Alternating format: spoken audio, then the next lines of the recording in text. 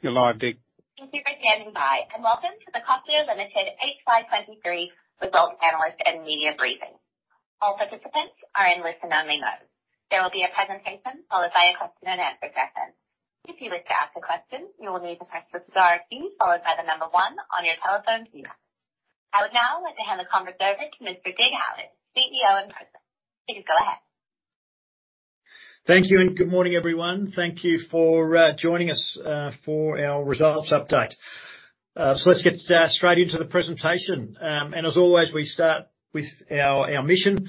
Our mission, as always, guides what we do. It guides our strategy, and been particularly important over the last 3 years as we've navigated the various challenges that the world has thrown up. But let's move into our results.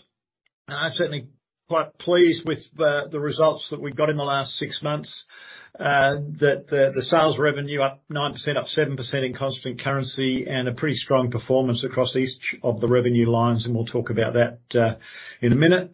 The underlying net profit is obviously down 10%, 6% in constant currency, and there's really two factors driving that. One is the increase in cloud computing expenses, which we had talked about, and the second one that was the higher than expected profit in the first half of last year on the back of sales growth, and then us not increasing our investment at that rate through the first half. But overall, we're in a strong financial position in terms of the balance sheet, able to maintain a dividend the same as last year, and Stu will talk more to those as we go in, and I will also finish up with the outlook, with us maintaining the guidance we set at the start of the year. But now let's look into each of the revenue lines, starting with cochlear implants. So we saw good growth across developed markets and emerging markets in the last half, with the 14% unit growth in total, with just more than 10% in developed markets and approximately 20% in emerging markets. Now, in developed markets, we saw strong growth in the US and Australia particularly, and that's very pleasing given the constraints we've seen in those markets and the investments that we've been making to drive growth. It's good to certainly see that growth come through. And also Western Europe, some good momentum in Western Europe coming out of COVID. And the Nucleus 8 processor has been important in that, albeit coming out late in the half. We think that share has lifted slightly as a result of Nucleus 8, but clearly most of that growth in developed markets is actually the market growing. And then in emerging markets with 20%, and we said going in COVID that one of the big impacts was that governments withdrew their funding for tenders in that market. The private pay markets continued reasonably well through COVID, but governments withdrew the lower price tender funding. We've seen that come back over the last 12 months, and particularly the last 6 months, and that has driven the increase in emerging markets. I want to talk now to the obvious gap between the 14% growth in units and the 9% growth in revenue in constant currency. And there's 3 points I want to make there. They are first of all, is that our developed market pricing is been flat, so there's no change there. So what has happened? It's in part a mix issue. And that is the great extra growth in emerging markets relative to developed, and that growth in emerging markets being the lower price tenders has had some impact. But actually the most significant impact was the technology exchange programs that we ran in a few countries on the back of the Nucleus 8 launch. And what that means is that we ship an implant system, and in certain countries we allow people that might have shipped with a Nucleus 7 to swap their Nucleus 7 for a Nucleus 8. Now in that case, we don't recognise the revenue on the sound processor until people have had that opportunity to swap. So if you look into the balance sheet and see deferred revenue, you'll see the deferred revenue grew in the half at a much faster rate than it's growing. Would typically grow half on half. That's a result of the technology exchange program, and obviously that revenue comes through. We expect that deferred revenue to come through in this half. So that's why that gap between the 14% and the 9%. Let's move on to services. So services were flat. That's, we expected services not to grow in the half with the announcement of Nucleus 8 in August and then availability later in the half. Obviously, some people held back on an upgrade until that was available. So we did see a strong lift in upgrades late in the half. But still very pleased with that performance, particularly given the strength of first half 22. And you can see that in the chart. The first half of 22 was also a strong performance for upgrades, and particularly that being late in the cycle for Nucleus 7. So to match that again this half, I think just shows that the thing we talk about most in services and upgrades is that this growing installed base is the most critical element to driving growth over time, and certainly having Nucleus 8 now out there and very well received. And the features and functionality of Nucleus 8 stand out, and we're getting that feedback. We think that will continue to support both CI systems, but also services over the cycle. And then on to acoustics. So acoustics, 70% growth in constant currency, another strong half. We really got some tailwinds in acoustics. One of those is that acoustics was more impacted by COVID, so part of this is the ongoing bounce back. The other two items which are very important here is Osia. That the rollout of Osia continues. We continue to make sure that we do the work country by country to get appropriate and suitable reimbursement for Osia. As we do that and as we roll out into a country, we see pretty quickly a transition from passive acoustics, that's Baha, through to active acoustics, which is Osia. And we expect that transition from passive to active to continue country by country around the world. But also supporting the acoustic sales is the Baha 6 Max. There is a significant base of people with a Baha implant, and they are upgrading from a Baha 5 to a Baha 6. So we've really got the COVID rebound, the rollout of Osia and Baha 6 Max to the existing recipient base, driving acoustics. So we do expect, as we've talked about, acoustics to continue to grow well over time, albeit it may not be linear growth, just given the timing of country rollouts and launches, but do have confidence in acoustics over time. Okay, so with that, I'm going to hand over to Stu to talk through the P&L and the balance sheet. Fantastic. Thanks, Dig. Morning, everybody. Dig's already spoken about the strong sales line, so I won't add anything to that. If I jump down to the next line, gross margin, very happy to see that staying at 75%. That's a testament to the procurement and manufacturing guys continuing to do a great job, both buying well and manufacturing efficiently, and we expect to stay in that range for the full year. We do anticipate about a 0.5% headwind in 24 as Chengdu starts to go online. You'll see a pretty significant jump, 19% lift in that selling, marketing and general expenses. Couple of comments on that. First off, that's all investment in growth. So that's things like standard of care, trying to drive people through the funnel, create a bigger pipeline in the future. It's also a function of coming off a very low base in 22. So in 22, we weren't confident that the market was really opening up and capacity was there. And so we held back on OPEX in half one. So we're cycling a very low number. If you look at it relative to half two of 22, we're only up about, I think, 3 or 4%. And there's also some N8 launch costs in there as well. On the R&D side, we always aim for about 12% of revenue. We're slightly under that for the first half, again, on track to be at 12 for the full year. The growth in admin expenses ex cloud, it's really two things. We expanded the STI program, the short-term incentive program to lower level employees in the company. And we're also starting to see some Oticon transaction costs flow through that line as well. And on the cloud investment, very much where we anticipated to be. As we've said numerous times, we're in a 4 to 5 year journey, 100 to 150 mil in total. We think that spending is going to peak this year and into next year. And we're very much where we'd expect to be, about 12 million up on last year, and 17 for the half. If we go on to the balance sheet, next slide. Biggest change here is the movement in working capital, and it's really all in those first three lines. Receivables are up. We've sold a lot more, and actually quite a lot of that back-ended in the half. N8 launched very late in the half, but again, receivables up for the right reason. We're selling more.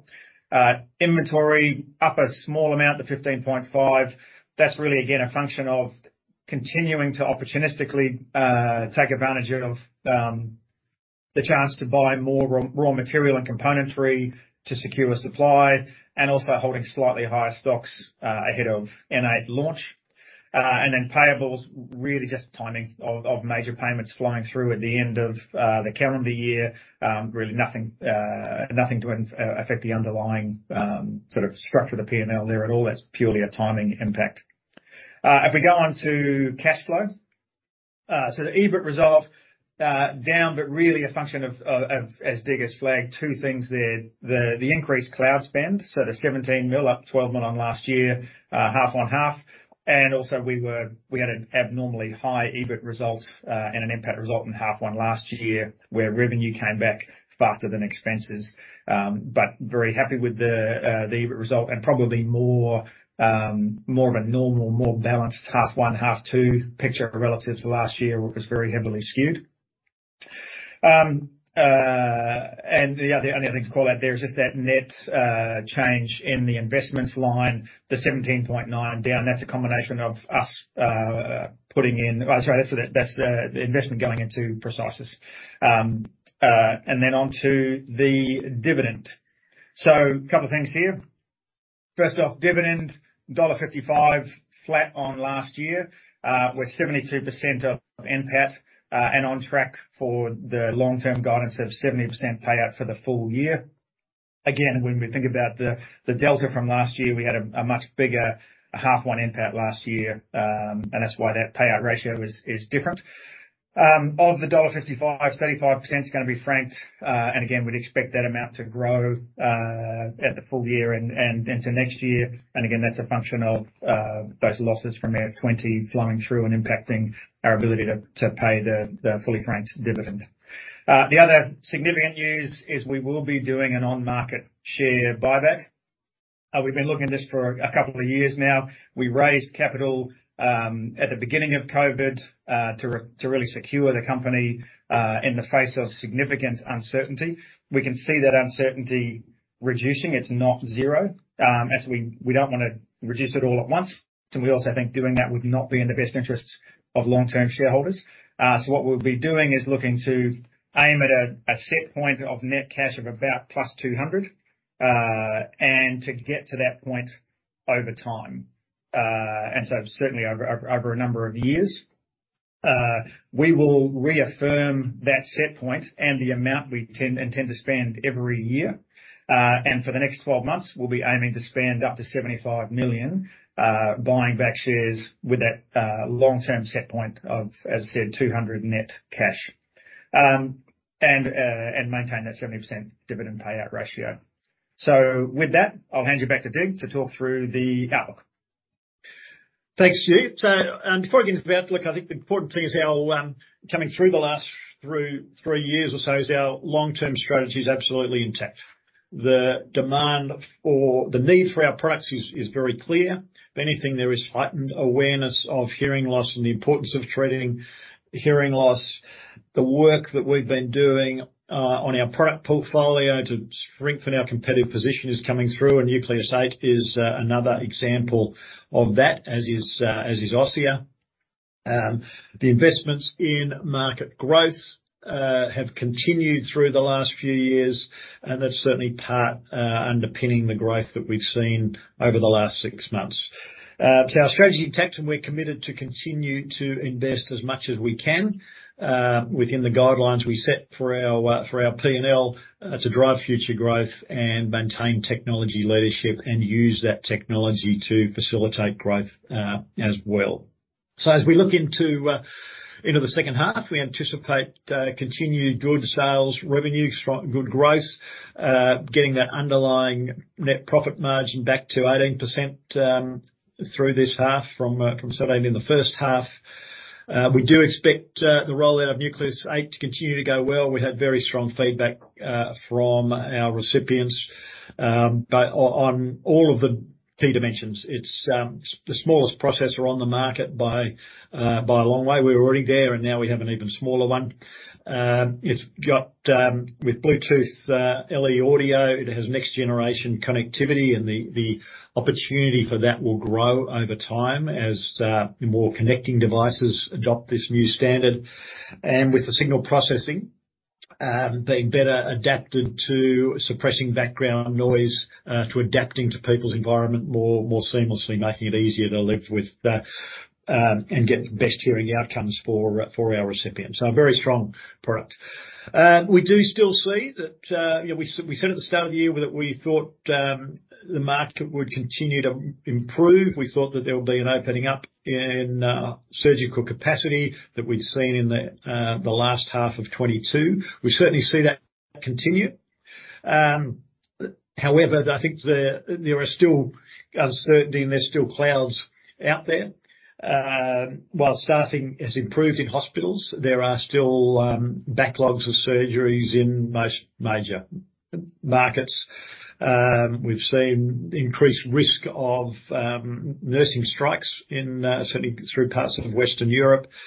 So while it's great to see the reopening, we are still a little bit cautious on the outlook.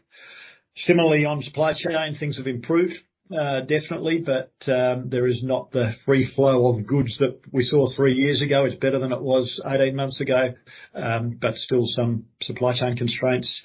And also in the labor market, again, the rate at which people are changing jobs, we've seen that come off around the world over the last 6 months particularly, but it's still elevated, and therefore there's still some pressure on wages. So definitely some improvement, but still some uncertainty out there, and so we remain a little bit cautious, albeit the business is in a very strong position and we have underlying momentum in the sales. So we will keep investing in our strategy. We will continue, as Stu said, to invest in the cloud computing through this year and over the next few years. CapEx is broadly in line with normal, and the dividend policy will stay at 70%. And we're not don't assume closing of the Oticon Medical acquisition in this half in our guidance. Okay, so with that, we'll open up for questions. Thank you. If you'd like to ask a question, please press star one on your telephone and wait for your name to be announced. If you wish to cancel your request, please press star two. If you are on a speakerphone, please pick up the handset to ask your question. Your first question comes from David Low with JP Morgan. Can I just start with the buyback and the use of the word progressive?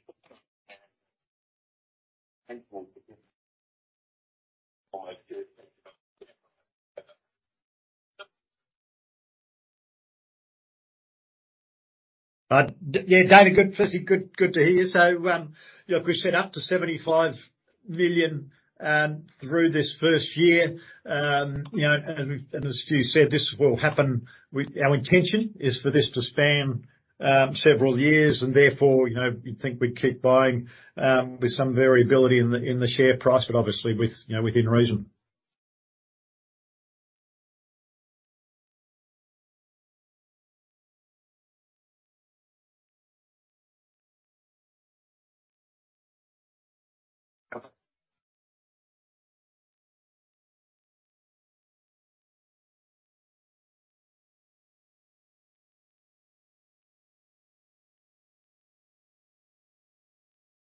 Yes. Yeah. No, that's a good interpretation.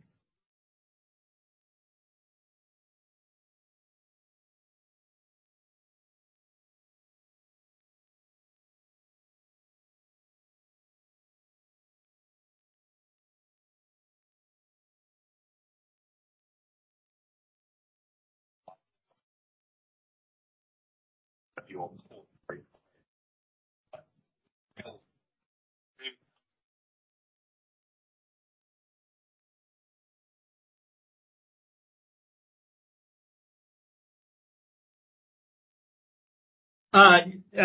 Yeah, look, if the sales come in higher than we expect, we would look to invest.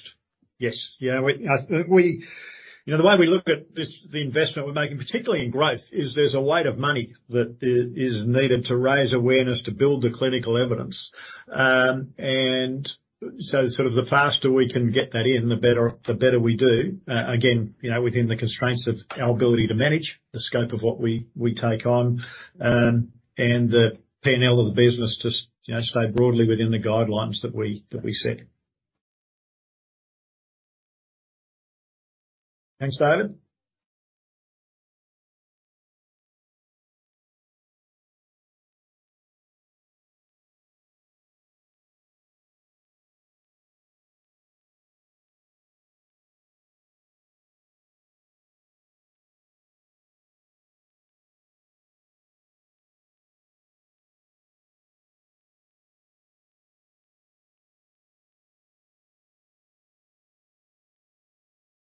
Yeah, Andrew, so thanks for the question. So in emerging markets, the pricing is down a bit because it's the lower price tenders where that volume has come back. So if you looked at our ASP in emerging markets, it's come off a bit. The point I was making, in developed markets, pricing is flat. With Nucleus 8, we do have some opportunity to increase the pricing in a few places.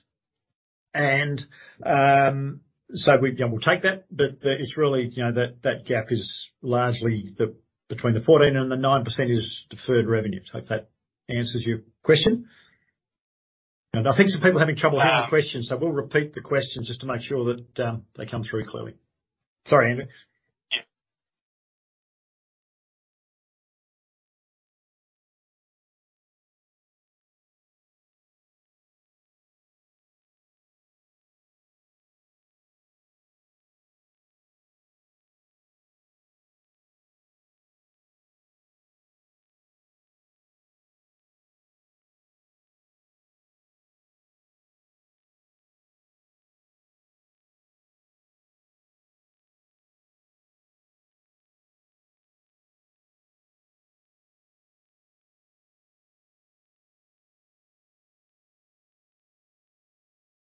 Yeah, expect most of that to come back. So it's about, you know, probably 15-20 million or something in there that is up on the last half that we'd expect to come through.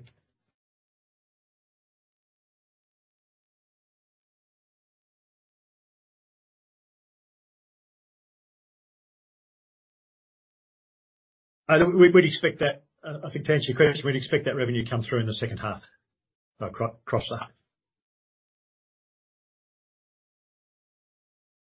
Thanks, Andrew.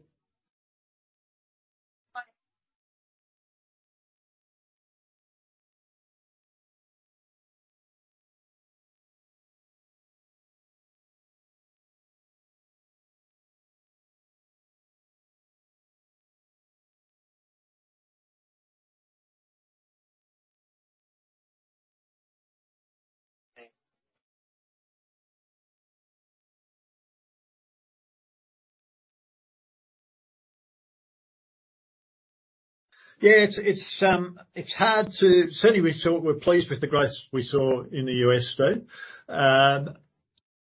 And there's always a number of factors that drive growth. The opening up of indications is we're certainly hearing people talk about it in clinics, and surgeons talk about it.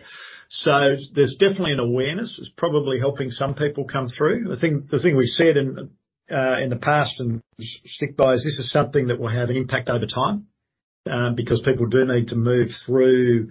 You know, it's really back at the early referral stage that gets people to into the channel, and then there's assessment times and so on before they get to surgery. So it's certainly part of the growth, and we'd expect a bigger impact over time from that, you know, the CMS change. Certainly, what we're seeing on the single-sided deafness is that's we're seeing more people come through there, you know, and that change is a little bit older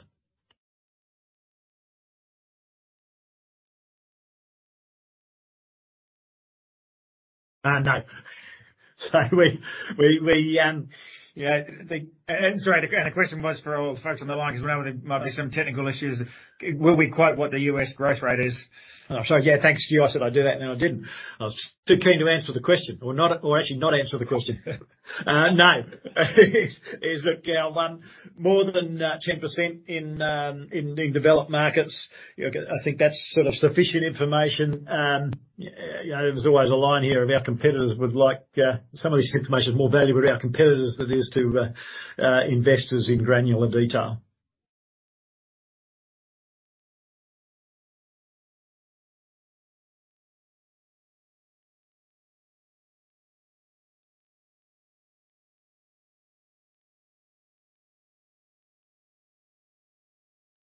Yeah. So the question is, will we return to our target 18% margin pre-cloud in the half or over the year? It will be over the year.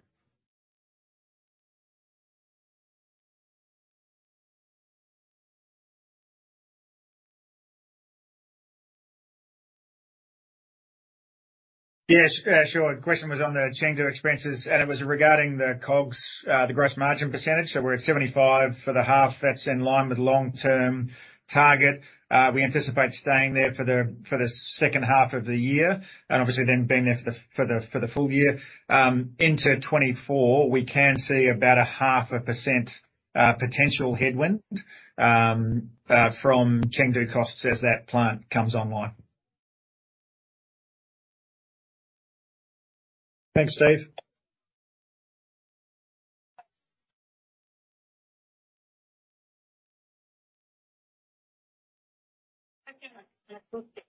How much of this growth is driven by Osia versus Baha? Can you split that out at all? And just wondering with Osia, where are you in terms of the rollout into different countries? Like, how many of the target countries have you placed at this stage? Yeah, Gretel, thanks. So the question is on acoustics growth and what that is driven by Baha and what's driven by Osia and where are we up to in the Osia rollout. So no, we don't split that out, but obviously to get a 20% growth, both Baha and Osia are growing strongly. So both of those continue to grow strongly. You know, looking forward, we expect Osia to continue to grow strongly, given that in Baha there are upgrades driving that. Obviously, over time, we'd expect that upgrade growth to moderate a bit just as people in the installed base get access. In terms of Osia, the rollout now, we've been in the US for a few years now and continue to see strong performance.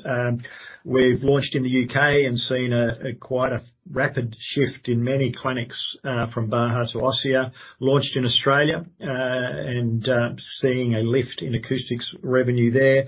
We've also launched in Germany, which has never been a particularly strong acoustics market. And so we're seeing some growth there, but we know it will take time because we're actually developing the market as we go. And strong growth in Latin America for Osia, where we've able to get approval and get access relatively early on. And that's growing strongly. So they're the major parts of the world. We have other countries, but they're the ones where we've up and running. Obviously, that's still quite a bit of Western Europe, where we're seeking appropriate reimbursement, and that will take some time and some work to do. And then, outside Australia, across the major markets through Asia Pacific region, again, big potential, but will take us some time to get the approvals and the reimbursement in place.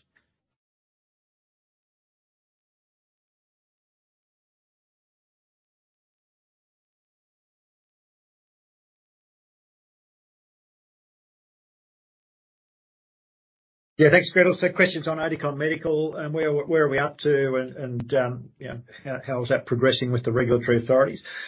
So we remain confident that we'll get the acquisition through. You know, the key thing here is that competition authorities understandably don't have knowledge and background in the hearing implant market, so we need to explain the market. And you know, fundamentally, if you look at how low the penetration is of cochlear implants for people in indications, and the same for acoustic implants. I think the main issue here is these markets actually don't work, in the sense of people are not directed to the best solution for them, given their hearing loss. That's why we're investing in growth, is to make this market work. The benefit of the acquisition for us is really on the acoustic side, is to have more scale and be able to invest in that greater awareness and clinical evidence, so that we can see acoustic implants compete with reconstructive surgery and hearing aids at a much greater level, rather than having just 2% of the potential market. So that takes a bit to explain and to take the regulators through. I think the other important piece of this on the acoustic side is this rapid shift from passive to active, from Baha to Osia, and that, given the performance improvement, the technology improvement, is an important shift in the market, which really does open up the opportunity for more growth. So we're working with the competition regulators in the UK, in Europe, and in Australia to work through their questions and the detailed understanding of the markets, and we remain confident that we hope that we think the approval should come through late in this half.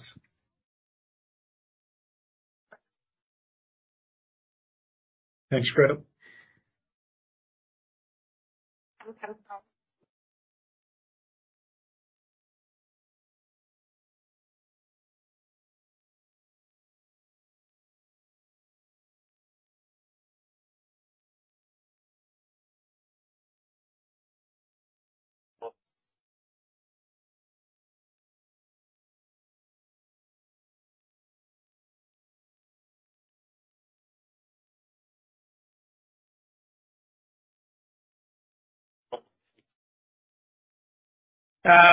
Look, I get a couple of things. One, the gross margin across different product. So the question was on gross margin and why it hasn't changed given the mix change. And it's really a function of two things. One, or three actually. One, the gross margin across different product lines is pretty similar.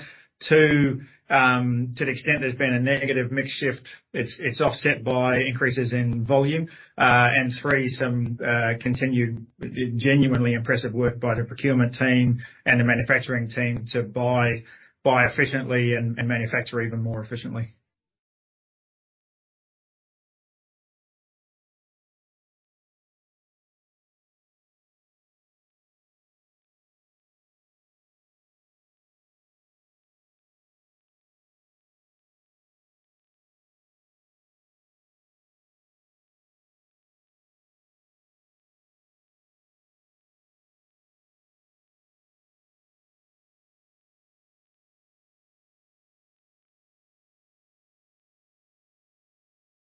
Look, if I could confidently predict rates, I wouldn't be sitting here. Sorry, question was, do we have a guidance for other income line for the second half? I think no is the short answer. There's a bunch of factors in there, FX being a significant one, and it's one of many things that we're trying to juggle to land the result for the full year, and so that's why we stay focused on that headline guidance, growing the top line at 10, 12 into R&D, 25 into COGS, and dropping 18 post-cloud out the bottom.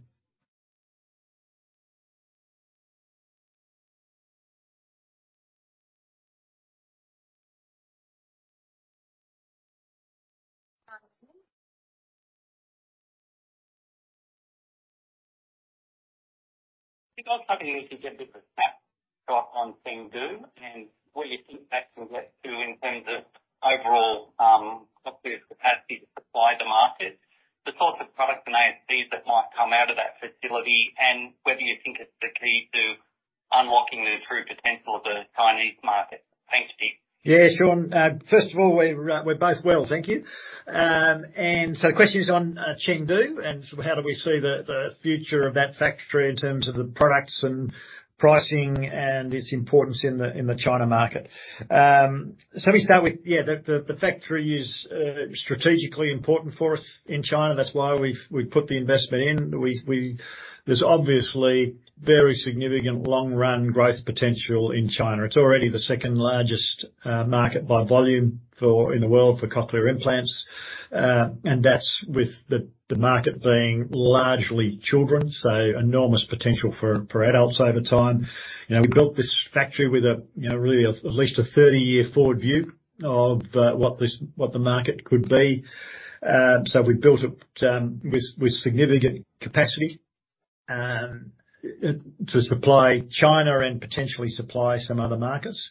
We'll start in a small way. So over the next 12 and 18 months, and as we get approval for our products, and it will be, so we have now approval for the CP802, which is an older generation sound processor. We'll start there. We're aiming to get implant approvals over the next 18 months. So we'll start carefully. You know, maintaining quality is the most critical thing as we ramp up this factory. So we'll be very vigilant. And as we do that, we do think by having a stronger presence in China and by manufacturing in China, we'll be well positioned to continue to hold a good share, and also to grow in line with that market. So I'm not going to go beyond detail. I'm not going to go further at this stage into exactly which products. We expect the pricing will be at the market for the tier of products that we're producing. It's certainly, not our intention to try to do anything other than meet the market from a pricing perspective at this stage.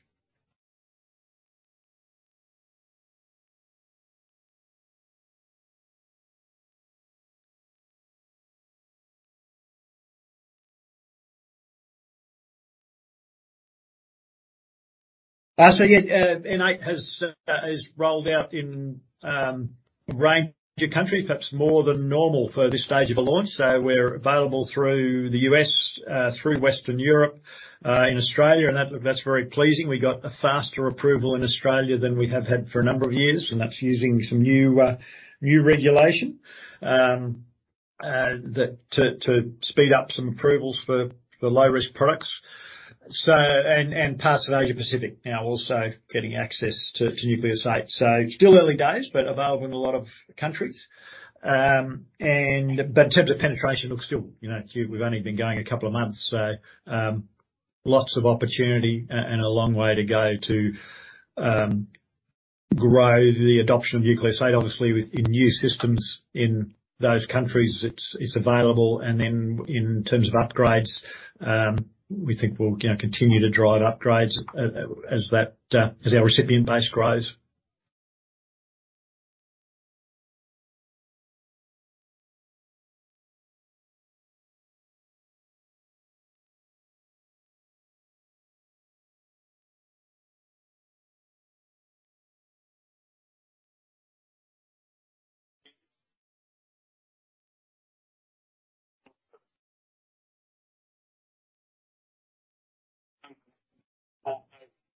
Eventually getting it. Were you thinking that, or is it simply higher than that going forward? So Dave, thanks for the question. The question is what do we expect on the penetration of Nucleus 8? And we used to talk about 50-odd% in developed markets, and should we expect more from Nucleus 8? I think the short answer to that is it's too early. We're at a couple of percent probably at the moment. As we've talked about, we sort of shifted our thinking since we've launched the Kanso product range and the off-the-ear processor. We've shifted our thinking to what proportion of people upgrade over a cycle of the people eligible for an upgrade each year, how many of those upgrade? Because it's harder to measure a cycle when we've actually got two overlapping cycles with an off-the-ear and the BTE. What we talked about at the last result was there were some signs that penetration within the year had lifted slightly. And at that stage, we weren't sure if that was because it was catch up from COVID or the work that we're doing to raise awareness on upgrades. And I think we haven't got more clarity on that over the last 6 months, just given the timing of the Nucleus 8 launch and people holding back. Certainly very pleased with where we ended up. But we, hope to learn more over the next 12 months as to how is our work making a difference in terms of upgrade penetration, versus just the increase in the base driving the lift in upgrades.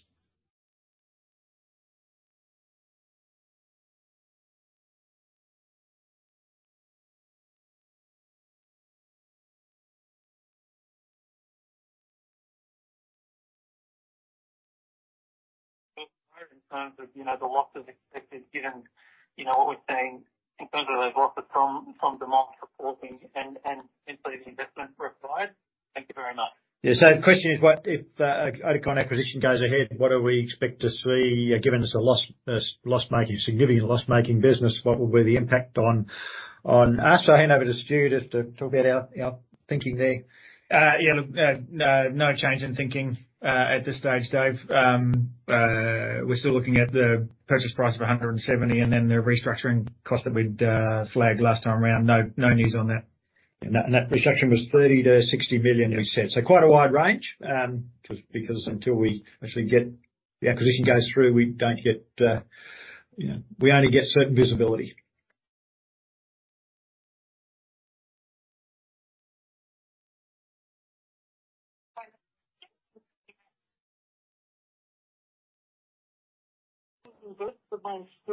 Can I start with some of this COVID recovery volumes?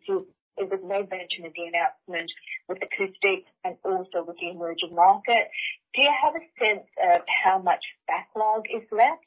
And also, you didn't mention in the developed market discussion. So does that mean that the backlog from COVID is largely cleared in the developed market? Yeah, Leanne, thanks. So the question is, to what extent backlogs from COVID sort of both still there and driving sales? Because we certainly did mention it on acoustics and on emerging markets. And then what about developed markets? So let's start with emerging markets and cochlear implants. There it wasn't so much a backlog as the governments withdrew funding and now they're putting that funding back in place. So I suppose to some degree, yes, there have been children born over the last few years who didn't get access to those tenders because the tenders weren't there, or the volume from those tenders who are now getting access. But I wouldn't think of that in terms of a backlog, because the rate limiting factor there is the government funding. So in a sense, yes, there are more children out there, as there always are in emerging countries who would benefit from an implant who don't get access. What limits access is how much government's money put in. So the rate at which we'll see growth there will depend on the rate at which governments, at least in that tender part, increase their funding. In acoustics, and acoustics there, I think we don't. It was an explanation of, we look at that growth over the last 18 months is pretty impressive. And what I was saying there is part of that growth is because that the acoustics volume fell so much as a result of COVID. So, again, it's not so much backlogs now, other than if you look back over 18 months, it was a very depressed figure, which, we had a 40% growth and now we're at 20%. We expect those sort of growth rates to moderate a little bit. But not so, it's not really caused by backlog now, more by how depressed it was earlier on. And then in developed markets, the issue is not COVID now. It is just hospital capacity and healthcare systems. So look, in Australia, as an example, there's a build-up of elective surgeries. People know in the UK, in the NHS, there's a build-up. So it isn't so much that this is demand from COVID. It's more just the demand being generated now, in places having to wait longer for surgery than was the case pre-COVID. That sort of makes sense. It's hard to separate these things. But we're not so worried about COVID, albeit, countries like Japan are still impacted.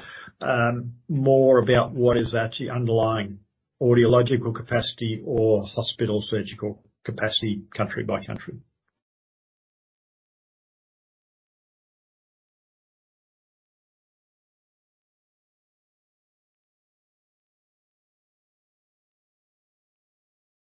5 million this year by Progressive, can you assume that the quantum will be larger as the years progress?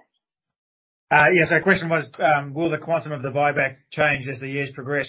Look, we're gonna commit to the amount each year, and that's partly in line with ASIC guidelines, and we think it's a prudent thing to do as well. And at this stage, we're comfortable saying we wanna get there over a period of multiple years. At this stage, we're looking at, relatively consistent, but we'll reconfirm that amount each year. We will absolutely be doing it over numerous years to get there.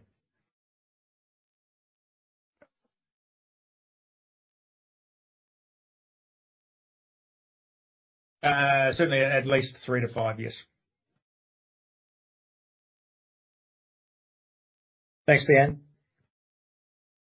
Your next question comes from Mathieu Chevrier with Citigroup. Good morning, Dig and Stu. Thanks for taking my questions up. The question was on China reopening.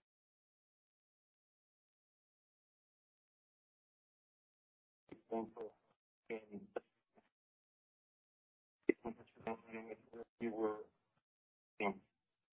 the question. Questions on China and the more recent impact of COVID cases on our sales. What the answer is, actually, we've seen a relatively limited impact. The COVID cases certainly surged, very significantly. We saw that with our employees. But in terms of surgeries, they continued pretty strongly most of the way through, and that's what we continue to see. There's clearly still some uncertainty as we look forward, but the performance in China, has been pretty strong. And again, remember, this is surgeries mostly in children, and that, children do tend to get priority access because time is so critical.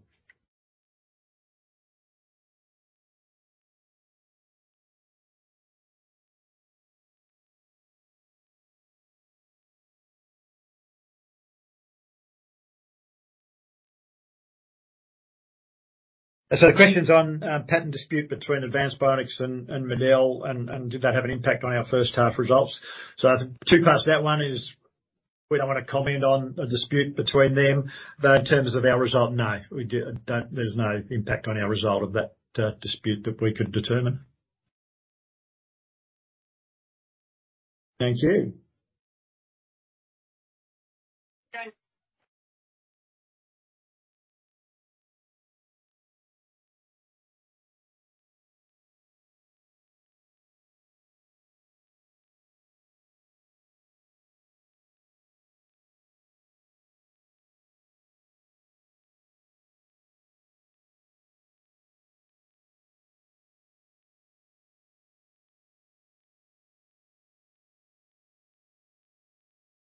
Yeah, David, great question. The question is,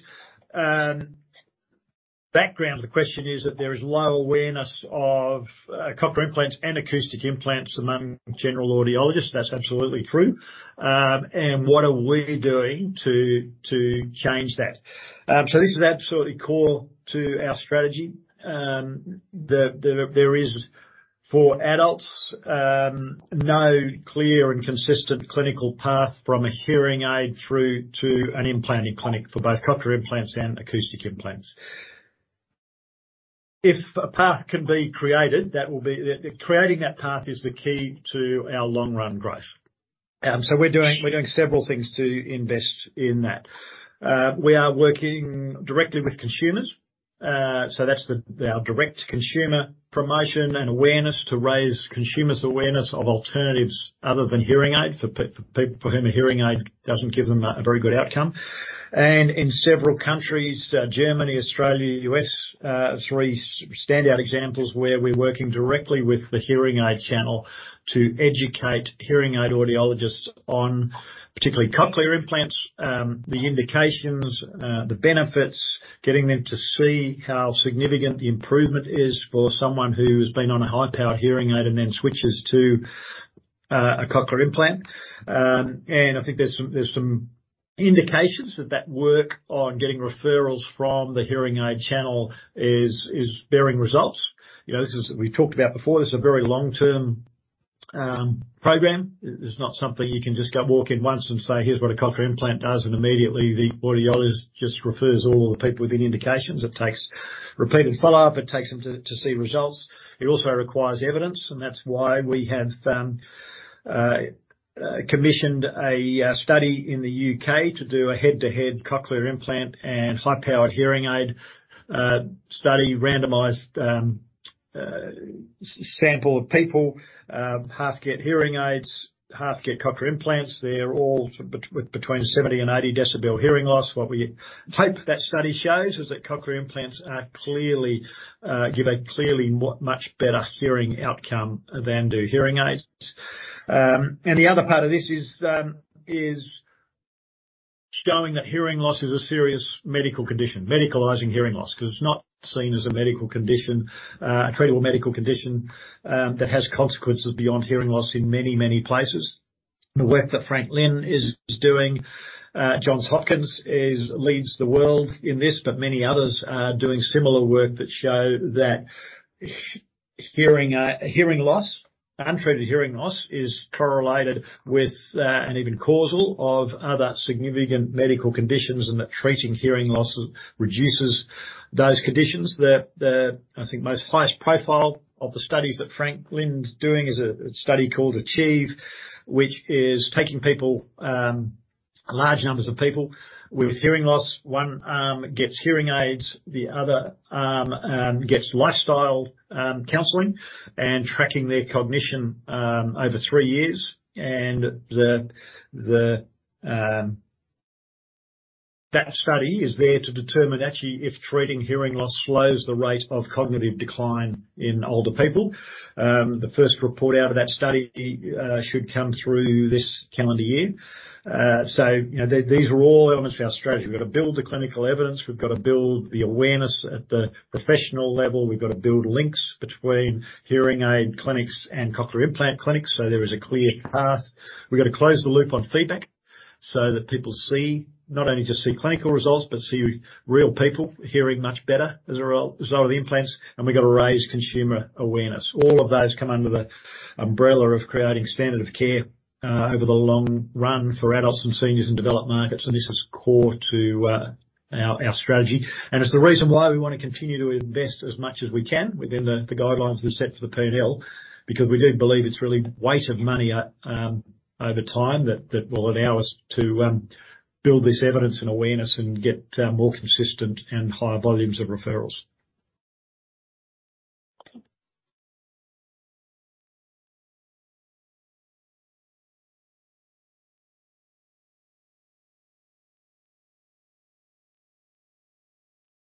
So the question is, where do we think industry growth is now, and as these, you know, what do we expect to happen given these are longer run programs? So certainly, if you look at the last half and our 14% growth in CI, or, you know, where we focus these is on developed markets where we've seen over 10%. We'd say a small part of that, a couple of points of that is market share. The rest is market growth. You know, that's a 6-month growth number, so that it's pleasing to see, but, you know, we will wait to see if that sort of a growth rate sustains. The thing about these programs is they are incremental. So it's, you know, what we hope to see, and I think are seeing, is that the number of referrals just increases, you know, year on year because of the work that we're doing. I think there's some evidence that that's happening, but we want to see a longer run trend of that. So it's not as though, you know, we do all this investment and then at some point everyone just switches over. It will be step by step. And, you know, that's what we're seeing, and we expect to see that continue over the very long run. That sort of step-by-step growth, step-by-step increase in referrals that, you know, underpin our long run growth.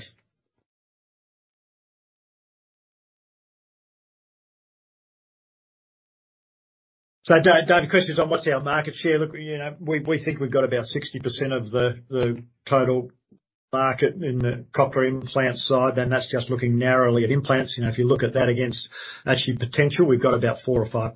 You know, so the main competition here is hearing aids. high-powered hearing aids. That's really what we're competing against.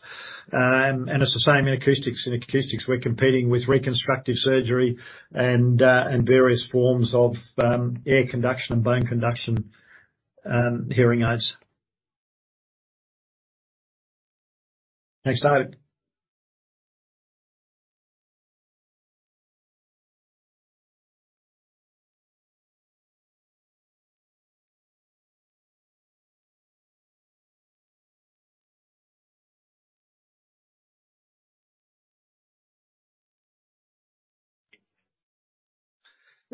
So Craig, thank you. The question is, have all emerging markets put their tender funding back in, or are some not?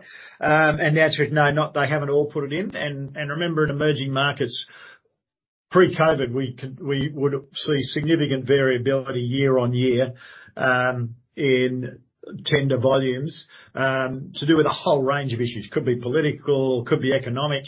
I mean, just to call two obvious ones out at the moment, both Sri Lanka and Pakistan, haven't got fundings at the levels that they have had previously.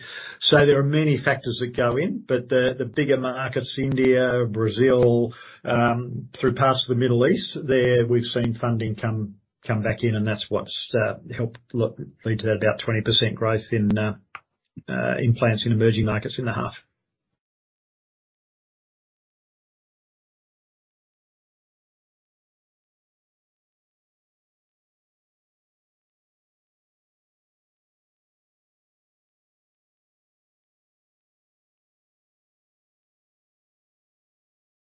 So yeah, the question is, what's the opportunity for us to put price increases through, given where inflation is?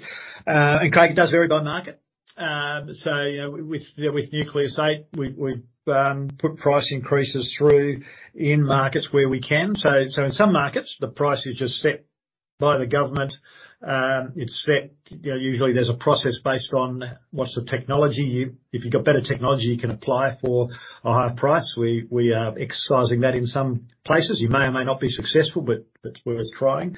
In others, the market's a bit more less rigidly controlled by government, and therefore there's some opportunity in sort of hospital contract negotiations to put price increasing through on the basis of better technology and better patient experience. So where we do have the opportunity, we are pushing for price increases, but also cognizant that many of our markets there is limited capacity. But if you look over time, I think our developed markets pricing has been relatively stable. We do, and we've said this before, we expect pricing pressure in Western Europe, and we've seen some of that over time. So when we do see our pricing hold, we're pleased about that, and if we can get increase, we will. And as Stu was talking earlier, the work on driving efficiency through the business to maintain that gross margin is very important for us, and we've been successful so far, and obviously we intend to continue to maintain that success of holding the gross margin.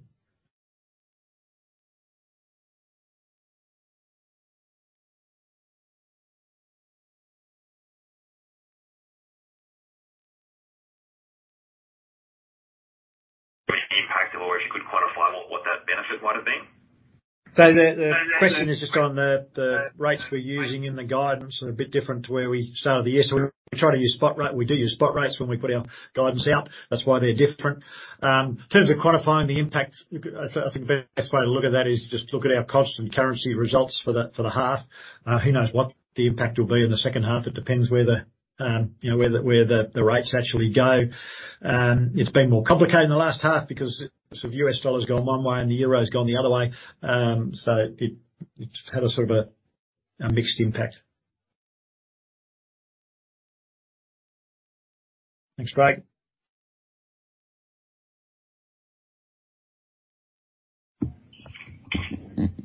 Yes, thanks, Dig. And sorry to come back on, but just wondering if you've quantified the amount of transactions associated with Oticon that you've taken above the line in this half.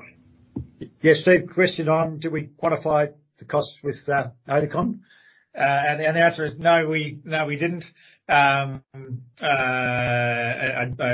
a low single digit millions.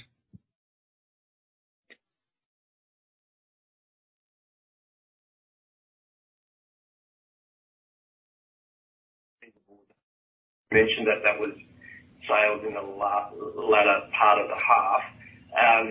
Just to sort of clarify that a bit further, is it also due to those sales being done to governments and therefore the credit terms are much longer anyway? Sorry, question on the receivables growing, and as we said, grew sort of more strongly late in the half on the back of N8 launch. And is it to do with payment terms for governments? Look, certainly, you know, different customers have different payment terms.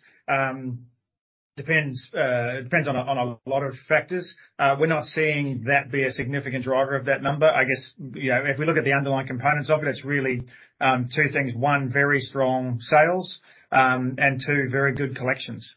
I think the one of the unsung heroes through COVID and through the last couple of years, there's a small number of people in each of the regions who are doing a stellar job, making sure that we are collecting the cash for the sales we're making, and they are doing that at an unprecedentedly good level. So if we look at the receivables, sort of the health of the book, it's very strong.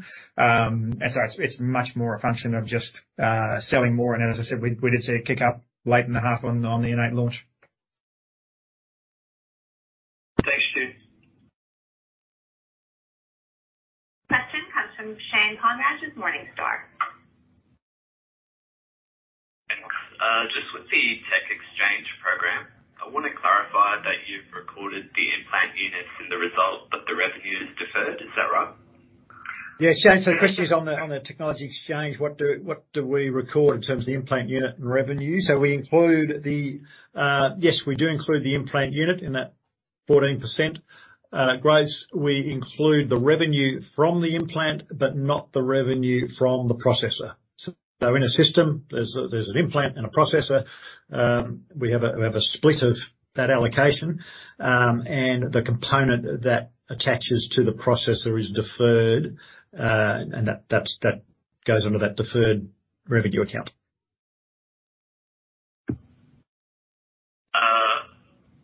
So as to being a reason for the discrepancy between the revenue growth and the unit growth, it's the main reason.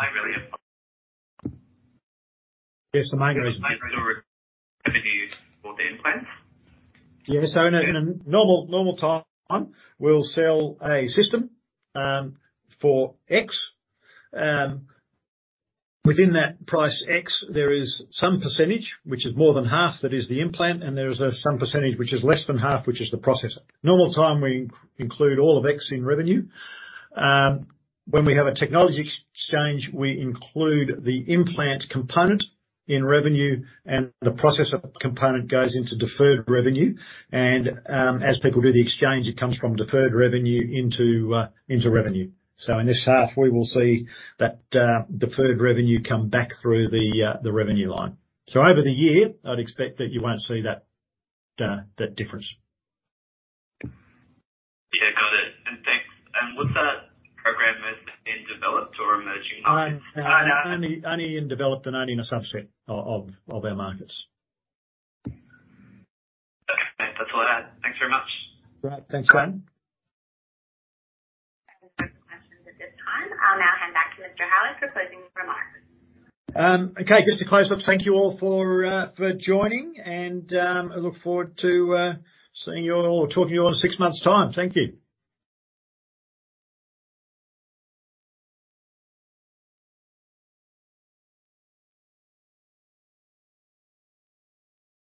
Thanks, everyone. Great work today.